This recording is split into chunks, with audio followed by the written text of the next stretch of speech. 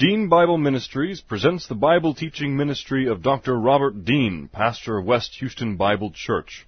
These and other Bible lessons are available from www.deanbible.org. Now let's listen to our lesson from God's Word, the Bible. How shall a young man cleanse his way? By taking heed thereto according to thy word. Thy word have I hid in my heart, that I might not sin against thee. Thy word is a lamp unto my feet and a light unto my path. Jesus prayed to the Father, sanctify them in truth. Thy word is truth. For the grass withers and the flower fades, but the word of our God shall stand forever. Before we get started, we ought to have a few moments of silent prayer to make sure everybody's in fellowship, ready to focus on the study of the word, and then I'll open in prayer. Let's pray.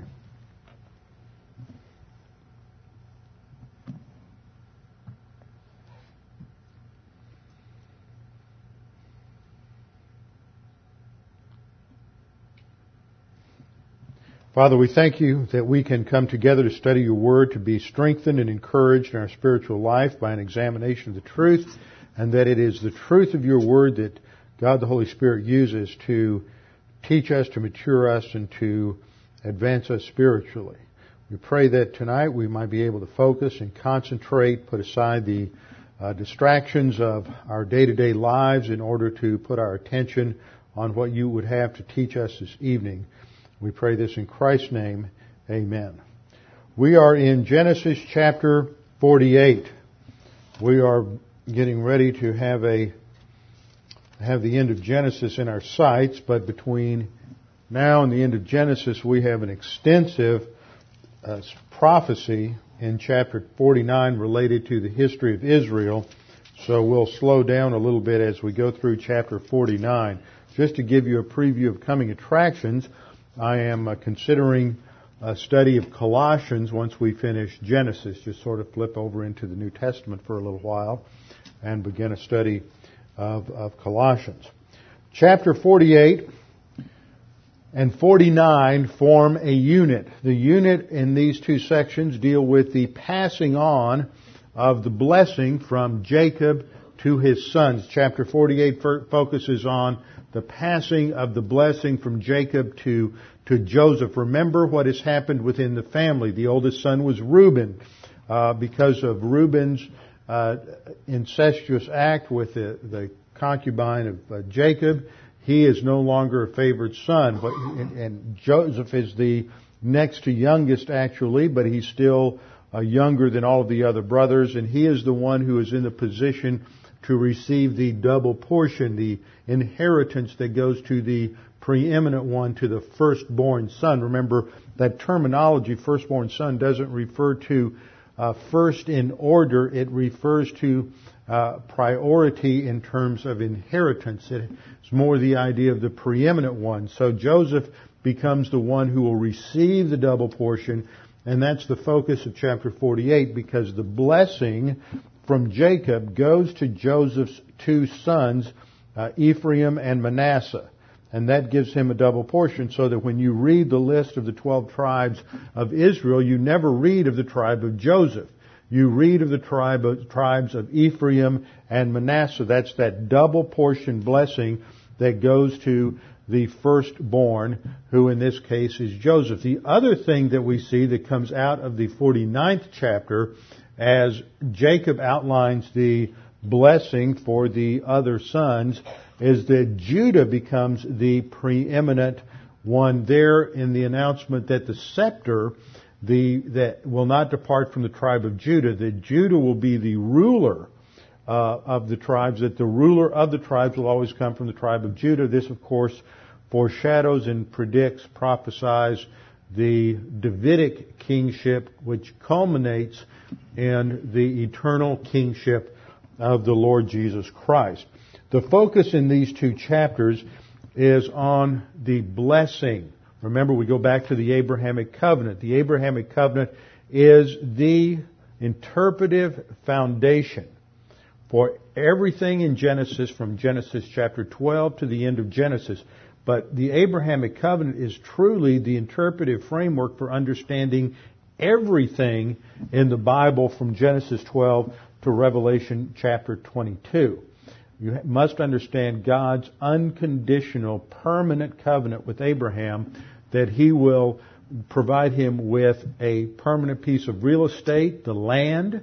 And every time you see that terminology in context related to Israel throughout the Bible, we have to always think of physical real estate. Covenant theologians come along and they say, well, the Jews rejected Jesus, so they don't get the promises. They forfeited them. So the land, when you get into the New Testament, that really is a code word allegorically for heaven. So wait a minute, let me get this straight. So God promised Abraham a piece of real estate, but then He does a bait and switch on him and says, okay, instead of getting the land, you're going to get heaven instead. And so, however Abraham understood the promise isn't how it's actually fulfilled. Well, what does that have to do with the integrity of God? And that's the problem, one of the underlying problems with the entire structure of covenant theology. God fulfills His promise, we see in Scripture, precisely as He gave it. So that where we do see fulfillment in Scripture, it is always literal. And when we then have unfulfilled prophecy, we know that it must also be fulfilled in a literal manner. Well, part of the promise of God to Abraham is that he would be a blessing to all nations. And this is part of one of the major themes throughout the book of Genesis, from Genesis 1 to 50, is this theme of blessing. But you have blessing as God blessed the animals. Genesis 1, God blessed them, and God said to them, be fruitful and multiply, fill the earth and subdue it. Well, actually in Genesis 1:18, He told the animals to be fruitful and multiply, and then in Genesis 1:28, He told man to be fruitful and multiply. The concept in both passages is related to blessing. This is the Hebrew word barak, which is used some 75 times in the book of Genesis, indicating it's a major theme of God's blessing. It's used 7 times in chapters 48 and 49. So 48 and 49 deal with that continuation of the blessing. After the Noahic flood, God blessed Noah and his sons, and He repeats to them the same thing He said to Adam at the beginning when He created Adam and Eve. He said, be fruitful and multiply and subdue and fill the earth. Now, there are those who have said He didn't really mean that because they couldn't get pregnant in the garden. Now, I don't know how it would have worked if Eve had gotten pregnant in the garden. But if He didn't mean be fruitful and multiply, and to man in Genesis 1:28, then He didn't mean it.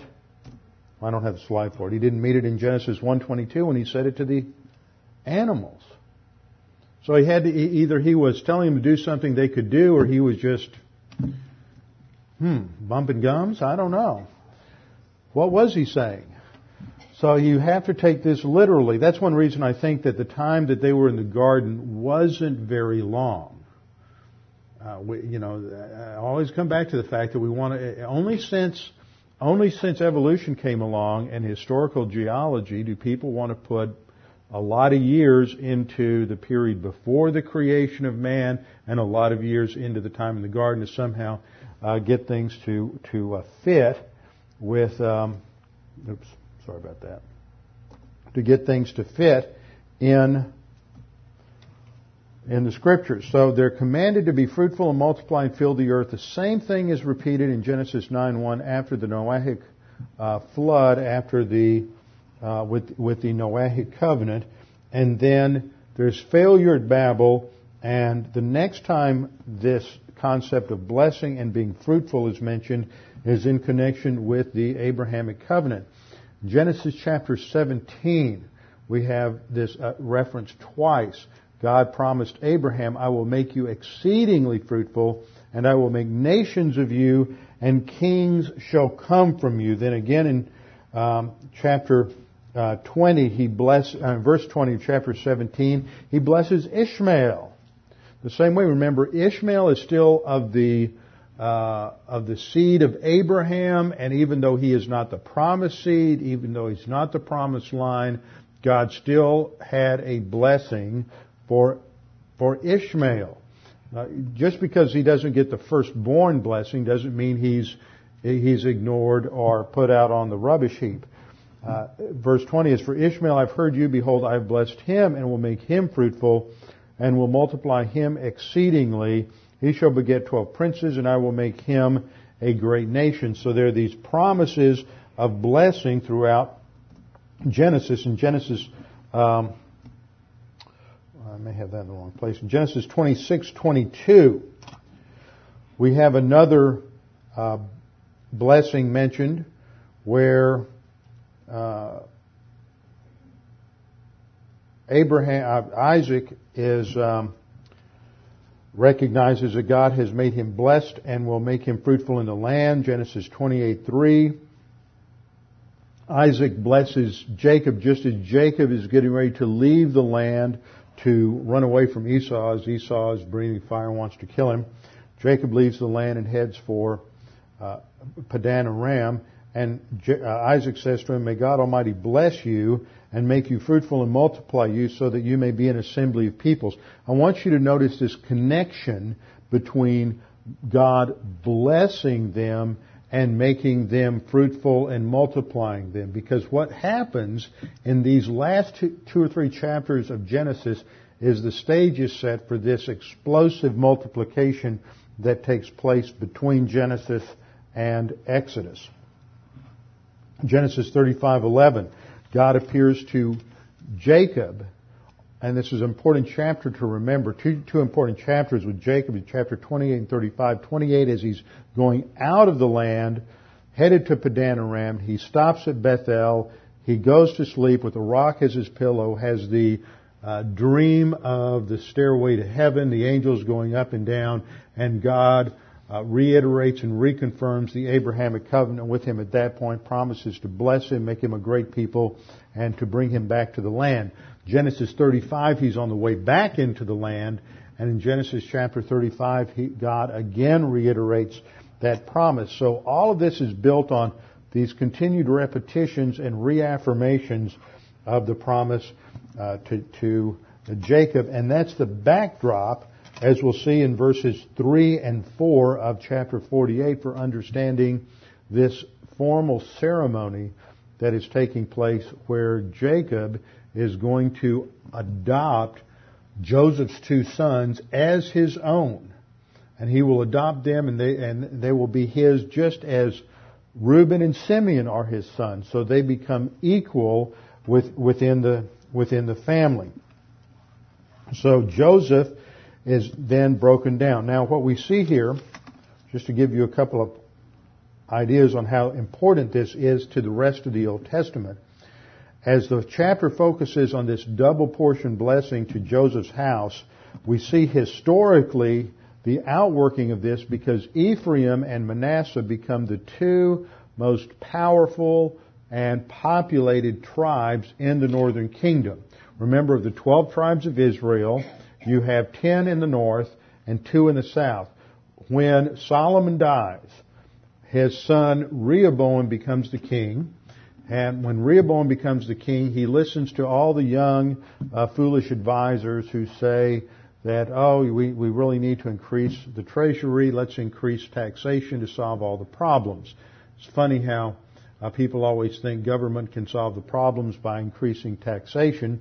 But Rehoboam was young and foolish, and he didn't understand economics very well, and so he followed their advice. This created a major problem within the kingdom, and Jeroboam the first, who is an Ephraimite, Jeroboam, who's kind of a radical in the north, comes back from exile and leads one of the first tax revolts in history, and the 10 northern tribes of Israel separate themselves from the 2 southern tribes. Judah and Benjamin become united in the south and are known historically as the kingdom of Judah, and the 10 tribes in the north become the northern kingdom, usually referred to as Israel. But there are passages where the northern kingdom is referred to as Ephraim, and there are passages where the northern kingdom is also referred to as Joseph, because the two prominent tribes in the north are Ephraim and Manasseh, the two sons of Joseph.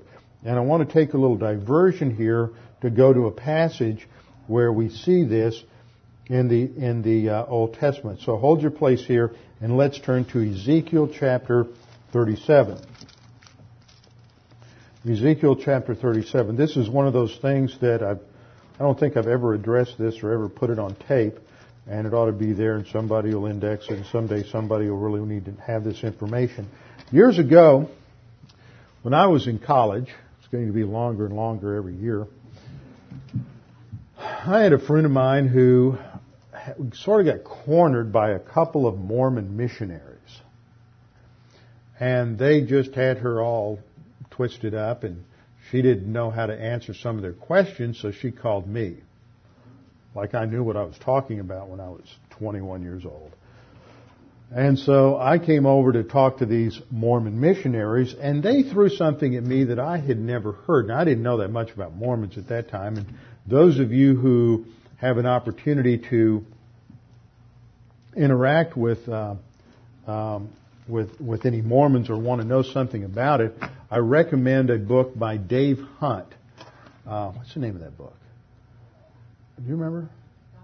Godmakers. That's what it is. For some reason, I just drew a blank. Godmakers by Dave Hunt. It's an excellent book. It's also a video. And it is a tremendous book about, and it'll expose a lot of things about Mormons that Mormons don't even know they believe. And it's a great book. But one of the things they'll come at you with comes out of this utilization of the terminology of Ephraim and Manasseh and Joseph and what's in Ezekiel chapter 37. Now, what's important to understand here is what is happening in the context of Ezekiel at the end of this part of Ezekiel. And that is, it is a prophecy related to the future restoration, the future regathering of the nation and restoration of the nation, and what will happen at the end times in Israel's history. And in the middle of this section that's dealing with that regathering, you have the passage in Ezekiel 37, which is the famous dry bones passage, where the prophet says that he was set down in the midst of the valley and it was full of bones. And while he is watching it, the bones began to live and began to come together. And this, of course, was the inspiration of a very popular song back in the 50s. And I will not sing it for you if you're not old enough to remember it. You can get on the internet and find it. But the ankle bone is connected to the leg bone, and the leg bone is connected to the knee bone. That's where this came out of. So just to let you show once again that our culture has some connection to Christianity, loose as it may be. Well, if you just jumped into the middle of this chapter with no understanding of context, you might get fooled. In verse 16, we read, "As for you, son of man, take a stick for yourself and write on it." And this is what you write on the stick. "For Judah and for the children of Israel, his companions." So that's one stick. Then you take another stick and write on it. "For Joseph, the stick of Ephraim." See, there you get that connection. The stick of Ephraim, "and for all the house of Israel and his companions." So Joseph, Ephraim, Israel are all used synonymously in that passage. Then in verse 17, "Then join them one to another for yourself into one stick, and they will become one in your hand." Now, you know what the Mormons do with that? They'll tell you a stick, well, that's what a scroll's wrapped around. So this is really talking about a scroll. And what you're talking about is the stick of Judah. Well, that's the Bible that Christians have. The stick of Joseph, now that's Joseph Smith. That's the Book of Mormon. And that's the other revelation that's over here. Don't you just love their slick commercials about how they love Jesus Christ? That's why I say, you got to be careful. I always ask that question, what Jesus are you talking about? I always somewhat facetiously refer to the fact that I had my fence moved around my backyard, and I said, Jesus did it. Came over one day and Jesus moved the fence. Of course, he's Jesus Gonzalez, but you always have to define who Jesus is that you're talking about. Just because you call somebody Jesus Christ doesn't mean he's Jesus of Nazareth, Jesus HaMashiach, that we have in the Bible.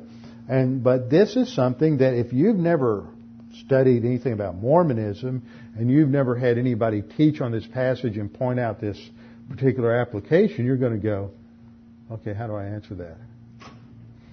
I'll have to get back to you. So, I don't think I ever told you one of the biggest disappointments in my life one day. I've always, I think we all have this little yearning in our soul to have a really good, solid theological confrontation someday with one of the guys who comes and knocks on our door from one of the cults, whether it's JWs, Jehovah's Witnesses, or Mormons or something like that. And I think this was in 1988 or 1989, John Ankerberg show. Some of you are familiar with Ankerberg. He does shows on apologetics on TV. John Ankerberg was going to film a debate between Gary North and Gary DeMar defending Christian Reconstructionism and postmillennialism on one side, and Dave Hunt and Tommy Ice on the other side. And so Dave and Tommy, I was pastoring in Irving at the time. Dave and Tommy came into town and stayed at my house, and we had our big war council, and we prepped for the debate. And then Harry Leaf, who some of you know from here in Houston, Harry came up. And so here we are in my house. We were having prayer to go to the debate. And there was Harry, and here Dave Hunt has written a number of books on the cults, on Jehovah's Witnesses, and of course the God Makers, on Mormons, and then Tommy and myself. And we've all studied Greek and Hebrew. We all know all the issues, and we're just getting ready to go out the back door and get in the car, and there's a knock on the door, and it's a couple of Jehovah's Witnesses. Boy, that was just a great disappointment because I just had to send them on their way, and what fun that would have been that day. Anyway. Well, sometimes it's helpful just to kind of be exposed a little bit to how these other groups misuse and abuse Scripture, and that's what they do. And most Christians don't have a clue how to respond to any of these overtures. And the other part of the problem, especially with Mormonism, is that the Mormons have this, at the very core of Mormonism is a mysticism. And so if you are particularly out of a couple of different denominations or religious groups in America that are quasi-mystical, Jesus told me this and the Holy Spirit spoke to me, and that kind of verbiage, it sets you up because the key thing in Mormonism is they'll appeal to you and they'll say, you're going to know it's true because you're going to have a burning in the bosom.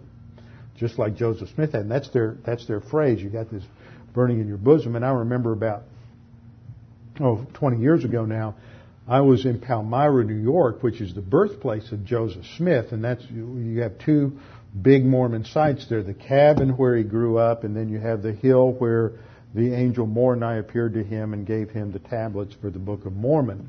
And so I went there, and I went up on the hill and saw the huge statue there to the angel Moroni. And you had this guide, and I had a guide who was this little 78-year-old curmudgeon of a man, and he's taking me through it. He just, every time he would say something, he'd say, now you're just going to know this is true because of the burning in your bosom. He said, I used to be a Southern Baptist.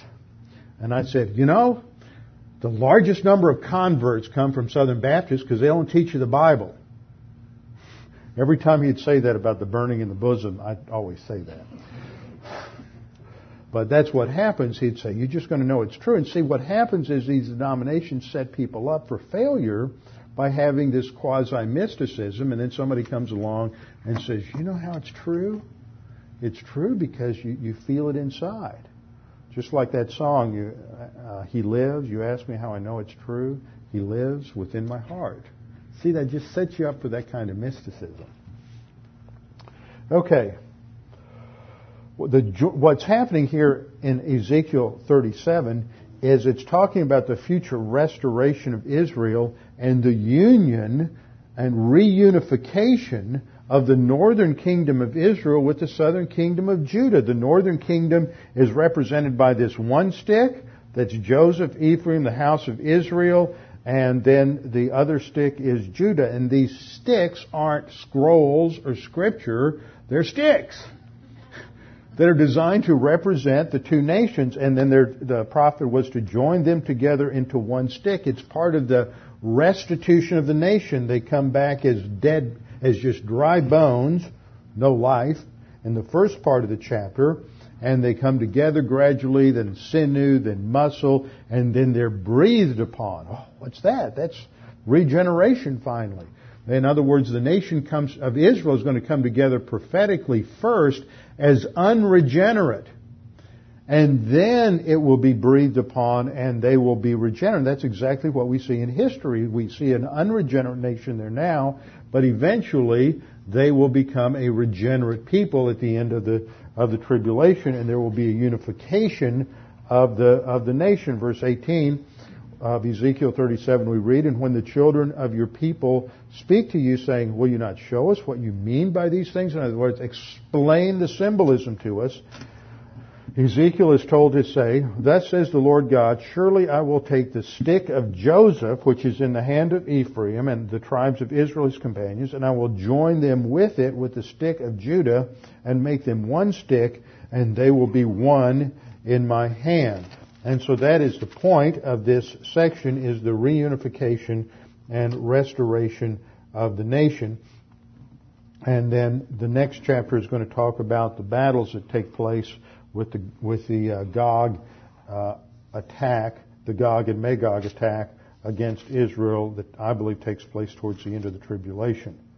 Okay, let's go back to Genesis 48. This is where we get this terminology. So this event of passing on of the blessing to Manasseh and Ephraim in chapter 48 is important for at least establishing the terminology that we'll find throughout the rest of the Old Testament. The first usurper to the throne in Israel's history was an Ephraimite, and so we know that Ephraim, Manasseh play a vital role down through the history of Israel. The Ephraimites, which was another term for Israel, had Samaria as their capital. And so we see in these two chapters here a prefiguring of or foreshadowing of the dominance of the sons of Joseph and Judah. Next time we'll get into the blessing on Judah. Now as we start chapter 48, we see the setting has to do with Jacob in his old age. Let's just pick up a little context. Go back to the last part of chapter 47. We're told Jacob and the sons have all moved down from the land of Canaan, and we're told, so Israel dwelt in the land of Egypt. Now another thing you should note is the interchange between calling Jacob or calling him Israel. You have two different things that I think go on in the Old Testament. When he's referred to as Jacob sometimes, that's referring to him, and he's really functioning carnally. In Israel, he's functioning more spiritually. But another thing that happens is that when he's called Jacob, like in this chapter, that is emphasizing Jacob as Jacob the individual. But when he's called Israel, that's sort of a clue that what's happening to him has national and historical significance for the nation Israel, which is what happens here. When it says, so Israel dwelt in the land of Egypt, you're also thinking the nation is dwelling in the land of Egypt, as you read it in light of later history. They lived in the land of Goshen. And then 28, in Jacob, see, it now comes back to the individual as less than the corporate idea. Jacob lived in the land of Egypt 17 years. I pointed out that was the same amount of time Joseph lived in the house of Jacob before he was sold into slavery. So the length of Jacob's life was 147 years. His father lived to be 185. Abraham had lived to be 175. So you see this deterioration of the age. Said, verse 29, when the time drew near that Israel must die. So he is near the end of his life, and he is making preparation for the end of his life. That's a very important doctrine we'll come to with the end of this chapter. Point of application is that we always need to be ready to die. Spiritually and just in terms of normal physical and business and family application. That's what's happening here. He wants to make sure that what needs to be done is done before the Lord takes him home. So when the time drew near that Israel must die, he called his son Joseph and said to him, "Now I have found favor in your sight.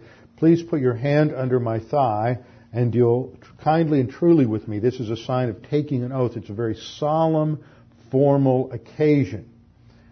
And he makes him swear that he will eventually take his physical remains back to Israel and back to the land of Canaan and to bury them there. Now, just after this, he's ill. He's gradually dying. Verse 1 we read, "It came to pass after these things that Joseph was told, 'Indeed, your father is sick.' And so he took with him his 2 sons, Manasseh and Ephraim." These were both born to him, you remember, when he was in Egypt. And this begins to set up a context here. I want you to note that verses 1 through 12 give us our first unit. If you outline the chapter, 1 through 12 deals with Jacob's adoption of his 2 grandsons as full heirs.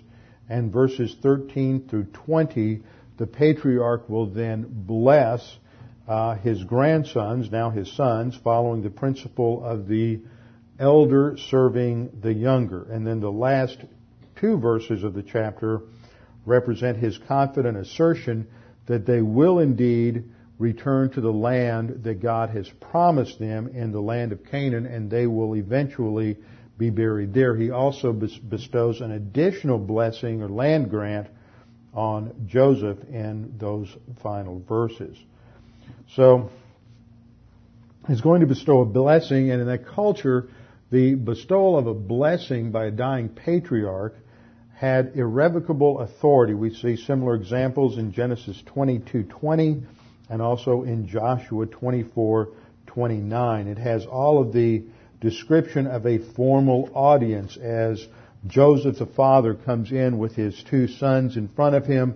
Jacob is told that your son Joseph is coming to you, and he strengthens himself, raises himself up on his bed. This section is marked between these 2 events of Jacob sitting up on the bed, and then in verse 12, Joseph bowing down to his father. So Jacob begins the ceremony, and he does so in something that smacks of a covenant type of ceremony. He is going to remind Joseph and his 2 sons of the Abrahamic covenant and how God had established that covenant with him as well, how God had reaffirmed it with him at Luz, which is Bethel, which is where he slept on the rock, where he had the vision of the Jacob's ladder in Genesis chapter 28, verse 14. There God promised him, "Also your descendants shall be as the dust of the earth. You shall spread abroad to the west and east, to the north and south, and in you and your seed all the families of the earth shall be," what? Blessed. There's that term again. See, this whole chapter revolves around the outworking of the seed promise and the blessing promise, and the land's in the background because there's a confirmation that they'll be going back to the land. So God, in Genesis 28, God blessed Jacob, promised him a multitude of descendants and the land of Canaan as an eternal possession. By adopting Joseph's 2 sons, and by reiterating this blessing to them, they come into the line of the promise from Abraham, Isaac, Jacob, Joseph, and now to the 2 sons. Now, Jacob recognizes here that the blessing isn't his. The blessing is from God. He says in verse 3, Jacob said to Joseph, "God Almighty, El Shaddai."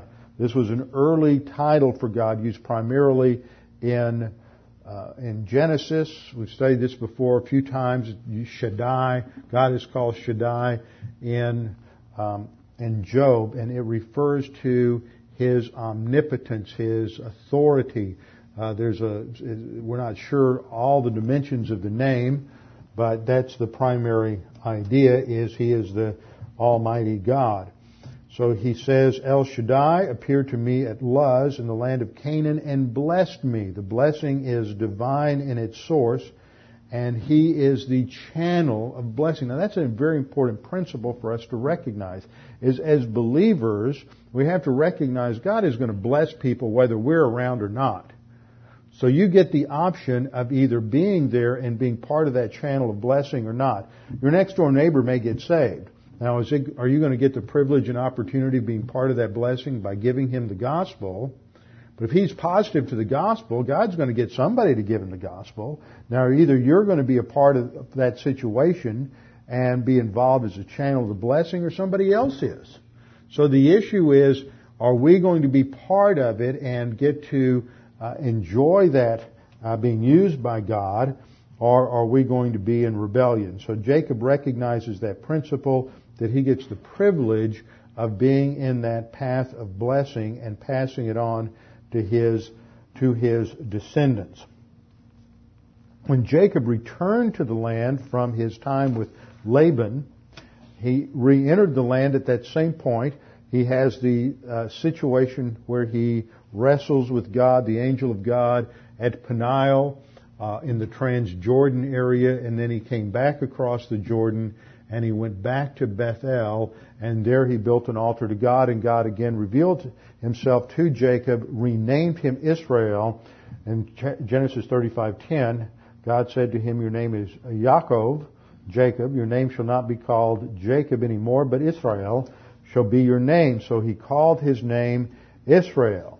And then God goes on to say, I am God Almighty El Shaddai. Notice the connection between what Jacob says here in verse 3, God Almighty El Shaddai appeared to me, and God said, I am God Almighty, be fruitful and multiply.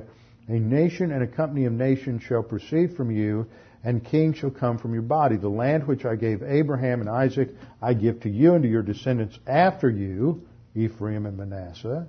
I give this land. So Genesis 48 is directly connected to Genesis 35 and back to Genesis 28.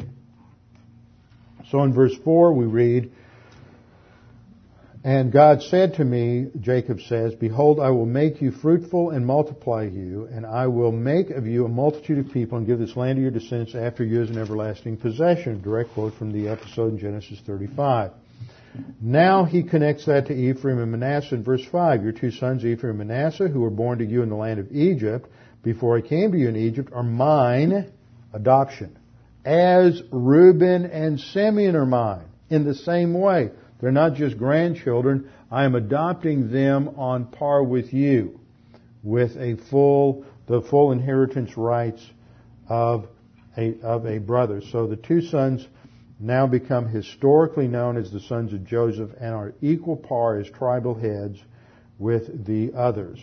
The two sons established their inheritance. We see this in Numbers 26, 28, and Deuteronomy 33, 13 through 17, and in Joshua 17, 17 in the conquest. They're clearly set up as equal tribes. And the rationale that he gives for this adoption is because of the premature death of his beloved Rachel. In verse 7 he says, but as for me, when I came from Padan, Rachel died beside me in the land of Canaan on the way. And you remember that was when she gave birth to Benjamin. When there was but a little distance to go to Ephrath. Ephrath was the Canaanite name for Bethlehem. So this terminology is used again in Micah 5:2. We're told that the Messiah will be born. He whose goings forth had been from everlasting will be born in Bethlehem Ephrathah. So there was kind of a compound name sometimes, but Ephrathah is the pre-Jewish name going back to Canaanite times, just as Bethel, the house of God, was originally named Luz. That's the Canaanite name. So you see this name interchange. Then in verse 8, we see the adoption per se and the preparation for the blessing. Joseph's two sons are presented in verses 8 or 9 as they're brought forward to him so that he can bless them. And in verse 10 we're told that the eyes of Israel were dim. Who does that remind you of? Isaac. See, there's all these little things that are brought out to kind of connect the dots with earlier events and earlier patriarchs. His eyes are dim like Isaac's eyes were dim, and Isaac couldn't tell the difference between Esau and Jacob. And so Jacob tricked him. Now Jacob's eyes are dim. And he's got two boys in front of him, but he knows what he's doing, and he's going to pass on the blessing the correct way within divine viewpoint. So he has them bring him forward. His eyes are dim. He couldn't see. Joseph brings them near him. He kisses them. He embraces them. It's a wonderful family scene. In verse 11, Israel says to Joseph, I had not thought to see your face, but in fact God has also shown me your offspring. It's a reflection on God's grace and His grace orientation. Remember, this is Yaakov the heel grabber. This is the manipulator, the deceiver, the one who's always trying to get the blessing, connive for it. He was always trying to come up with some deal. He sold the mess of pottage to Esau. Then he disguised himself when he went into his father and saying, give me the blessing. This is the master manipulator. Now he is relaxed. He understands the blessing of God in his maturity. He is a mature believer, and he is completely relaxed in God's grace. God has provided richly for him in restoring his son, and not just his son, but his grandsons.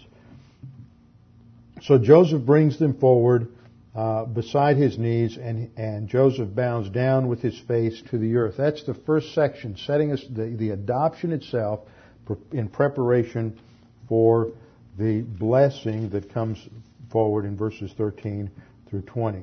And here's a scenario we covered fairly quickly. Joseph brings the two boys up, and he's looking at his dad, and his dad's left hand is here and his right hand's here. So he's going to arrange things so that when he brings them forward, he's going to move Ephraim on his right, his dad's left, and put Manasseh over here on the right side, because Manasseh is the older. Joseph hasn't quite grasped the principle of the older serving the younger yet. So he arranged them that way, but Israel understands what's going forward, and when he gets ready to bless them, what Israel does is he crosses his hands, because he's going to bless Ephraim as he's going to get the primary blessing. He's the younger, and Manasseh will get the second one. So in verse 14 we read, Then Israel stretched out his right hand, laid it on Ephraim's head, who was the younger, and his left hand on Manasseh's head, guiding his hands knowingly, for Manasseh was the firstborn. Now this brings in the whole doctrine of the elder serving the younger. What's the principle there? Is God's going to do it, God's going to perform His plan God's way. God's wisdom surpasses the wisdom of man. The human viewpoint practice was the law of primogeniture, that the eldest always received the double portion and the inheritance. But God is going to work differently, because He's teaching a lesson that it's based on grace and not by works. And so Ishmael, who's firstborn, serves Isaac, who is the promised seed and the younger.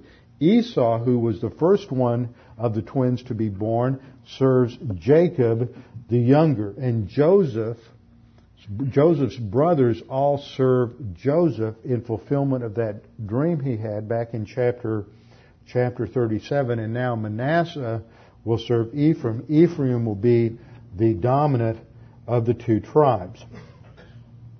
And then as he crosses his hands, he blesses Joseph, because Joseph is the father and the blessing is going down through Joseph. So he blesses Joseph and says, God, before whom my fathers Abraham and Isaac walked. Walking before the Lord is a sign of living before God, living a positive spiritual life. God, before whom my fathers Abraham and Isaac walked, the God who has fed me all my life long to this day. He recognizes that God is the one who sustained him during all those years that he's out of the land, some 20 years that he was out of the land when he's up there with Laban and trying to work off the bride price for Leah and getting tricked into Leah instead of Rachel, then working off the bride price for Rachel, and then continuing there for another 6 or 7 years. All those years he recognizes God was always with him, just as God had promised him at Bethel. And that's the reality for every one of us, is God never leaves us or forsakes us. He is always present.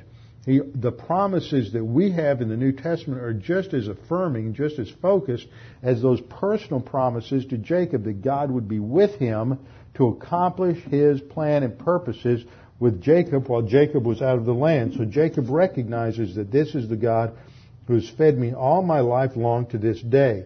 Then in verse 16, he is the angel, and God is referred to as the angel at Bethel, the angel who has redeemed me from all evil. And this is the first time we have a use of this word in...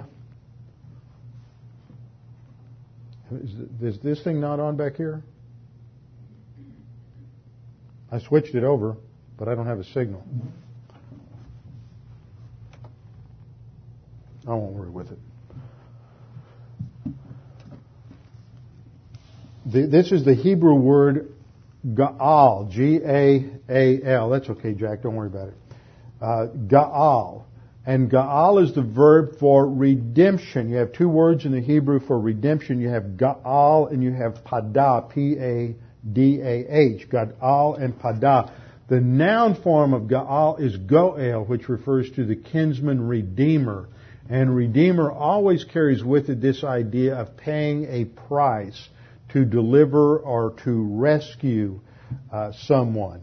And so this is the first use of Ga'al, as Isaac recognizes that it is God who has redeemed him from all evil. It is a clear salvation statement, as you get in the Old Testament, that it is God who has paid the price, or actually it is a prophetic, or it's a historic use of the word that focuses on a future fulfillment as certain as if it had actually been accomplished. And he says, "Bless the lads, let my name be named upon them, and the name of my fathers Abraham and Isaac, and let them grow into a multitude in the midst of the earth." So it's a clearly passing on the Abrahamic covenant, the Abrahamic blessing to his grandsons, who are now adopted as his sons. Verse 7, Joseph reacts. Well, wait, you're blessing the wrong one here. So Joseph saw that his father laid his right hand on the head of Ephraim, and it displeased him. So he took hold of his father's hand to remove it from Ephraim's head to Manasseh's head, trying to straighten it out instead of crossing his hands. And Joseph said, "Not so. This one is the firstborn. You put your right hand on his head." But his father refused, in verse 19, and said, "I know, my son, I know. He also shall become a people." So see, when you give the primary blessing to one, that doesn't exclude the other from all blessing. He's just not going to get the double portion, the primary inheritance. It says, "He that is Manasseh will also be great, but his younger brother Ephraim shall be greater than he, and his descendants shall become a multitude." It's not nations. It's the Hebrew word goy, which most Gentiles know they're goyim, which is Gentiles. But the word goy is also used to refer to Jews. Right here, the descendants of Ephraim are called goy. It's translated into Greek with ethnos, and it should be translated in context like this as people, as a large group of people. He will become a multitude of people. So verse 20, in summary, he blessed them that day, saying, "By you Israel will bless," saying, "May God make you," by you Israel, and he's using the term Israel there to refer to the future nation Israel.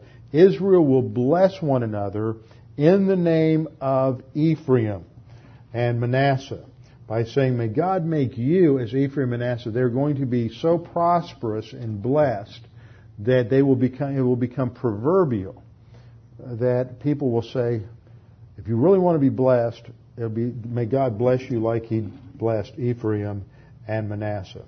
Then we have our closing at verse 21 and 22, where Joseph gets a special land grant. Israel said to Joseph, "Behold, I am dying. but God will be with you and bring you back to the land of your fathers. Of course, he won't go back physically. His body will be returned just as Jacob's body would be returned. And this would also be fulfilled, not historically, but it will be fulfilled prophetically.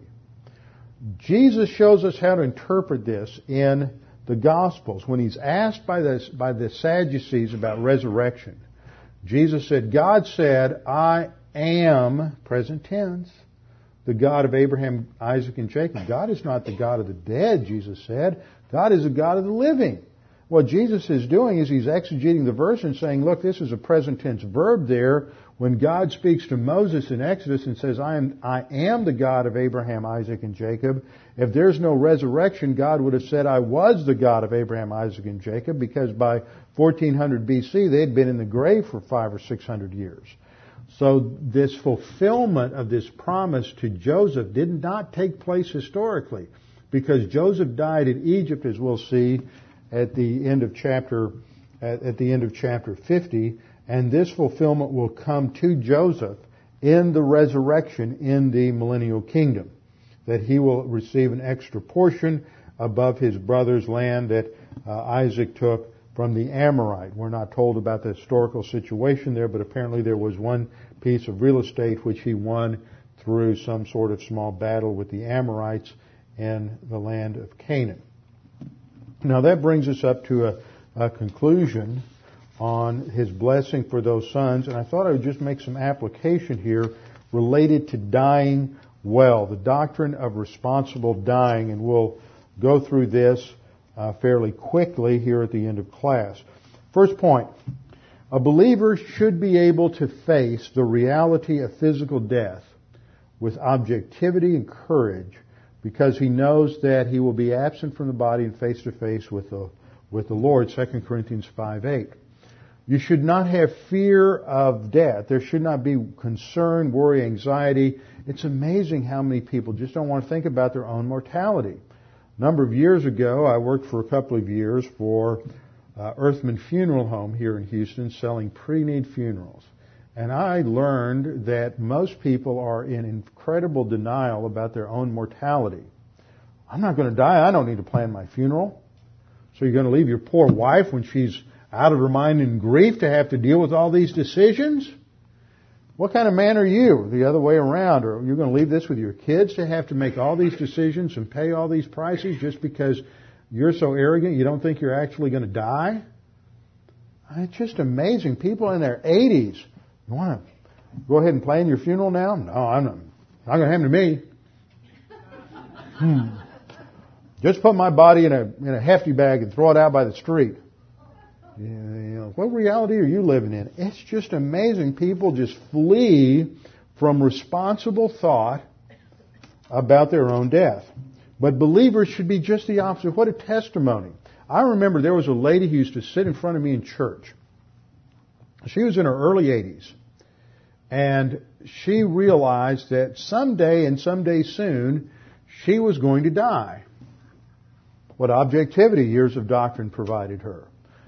And so she decided that she would do the responsible thing for her family, for her children, for her grandchildren. And so she sold her house, she liquidated all of her possessions, and she moved into a retirement village. Retirement village that had also some nursing care and nursing homes, so that if indeed she were to get worse and worse, that she would be taken care of and would not be an inappropriate burden for her family. So she lived there for 6 months and had a stroke. Major stroke. And she went into that nursing facility for about 3 months, and then the Lord took her home. But everything was taken care of by her family. That is a wise woman who has applied doctrine and loved her family. And that was just such a great testimony. But very few believers are willing to do such a thing.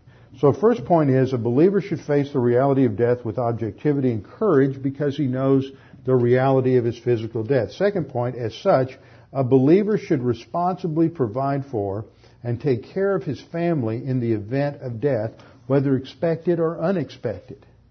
That means you, whether you're married, divorced, single, young, old, You're going to die. You may die tomorrow. Do you have a will? Have you laid out all the plans? Does anybody know what you want to have done at your funeral? No, that's a tough thing. As a pastor, I do lots of funerals. Every now and then you get a mature believer and you actually know some things.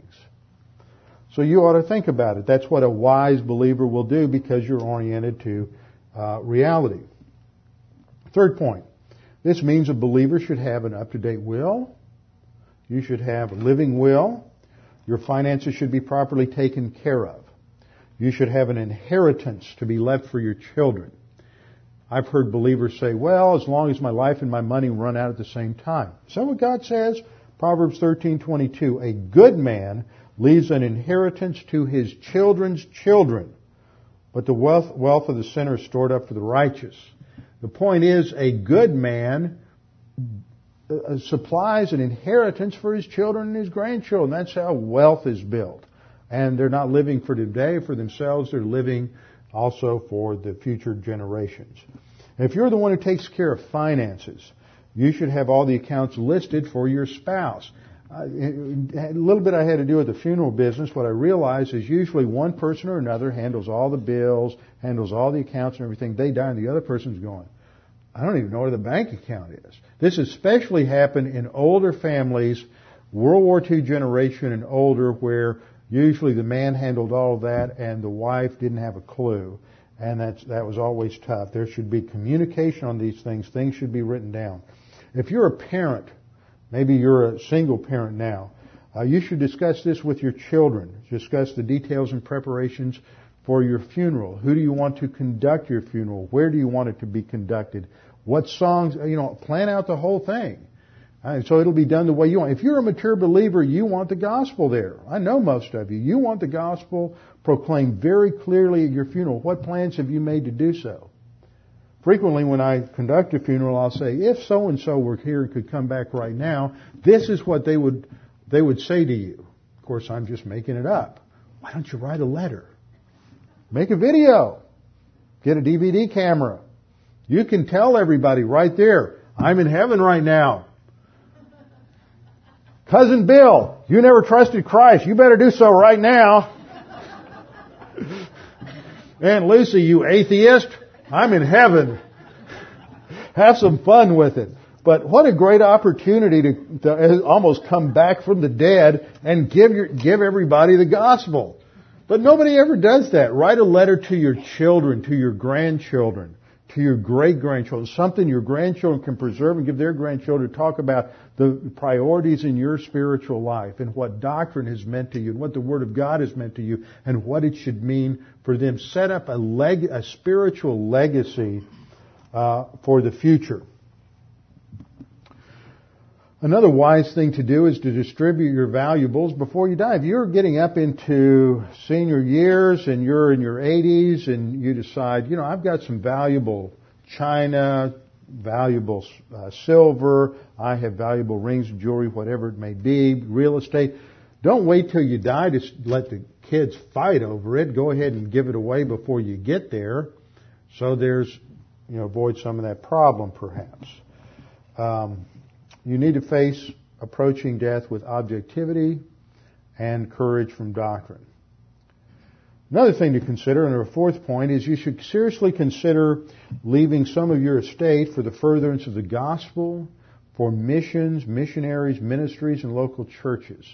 This is something that's gone on down through at least the last couple of hundred years, and many great churches and ministries and missionary organizations and seminaries have been built on legacies that have been left from spiritually mature believers who utilized the resources, the inheritance that God had given them to establish ministries for the future. Fifth point, something should seem obvious, provision should be taken in the eventuality of nursing care. We live in a world today where frequently people have one or two children, and one's in New York and the other's in California, and you're in San Antonio. What happens if you start to glitch a little mentally? That's not a pleasant thing to think about, but it's a reality. You begin to get some form of dementia. You expect them to drop their job, move halfway across the country, and come take care of you? we need to think about these things. They're not always the most pleasant things to think about, but there's nursing home insurance. There's all kinds of things like that that we should focus on. Sixth point is, for the elderly, you should take some time to have private discussions with your children, with your grandchildren, to alleviate whatever fear and anxiety that may come their way at the time of your passing. Make sure they understand the gospel, so that when they come together for that funeral, it's a time of joy and rejoicing and celebration. Make sure they understand exactly what the Bible says transpires at the time of death. And then seventh, something I alluded to a minute ago, is perhaps you should write a short letter or have something filmed, recorded, that where you explain the gospel in your own terms to those who come to your own memorial service, to make sure that the gospel is given clearly. That's what Jacob's doing. He is passing on the inheritance. He is leaving something for his children and his grandchildren, and the most important aspect is the spiritual legacy that he makes sure they understand when he dies. Let's bow our heads and close in prayer. Father, thank you for this time to study your word. The things that we've been encouraged with as we see your faithfulness in the lives of these patriarchs, and you still exhibit that same faithfulness to your promises in our lives. We pray that you would encourage us and strengthen us with the things we've studied this evening. We pray this in Christ's name. Amen.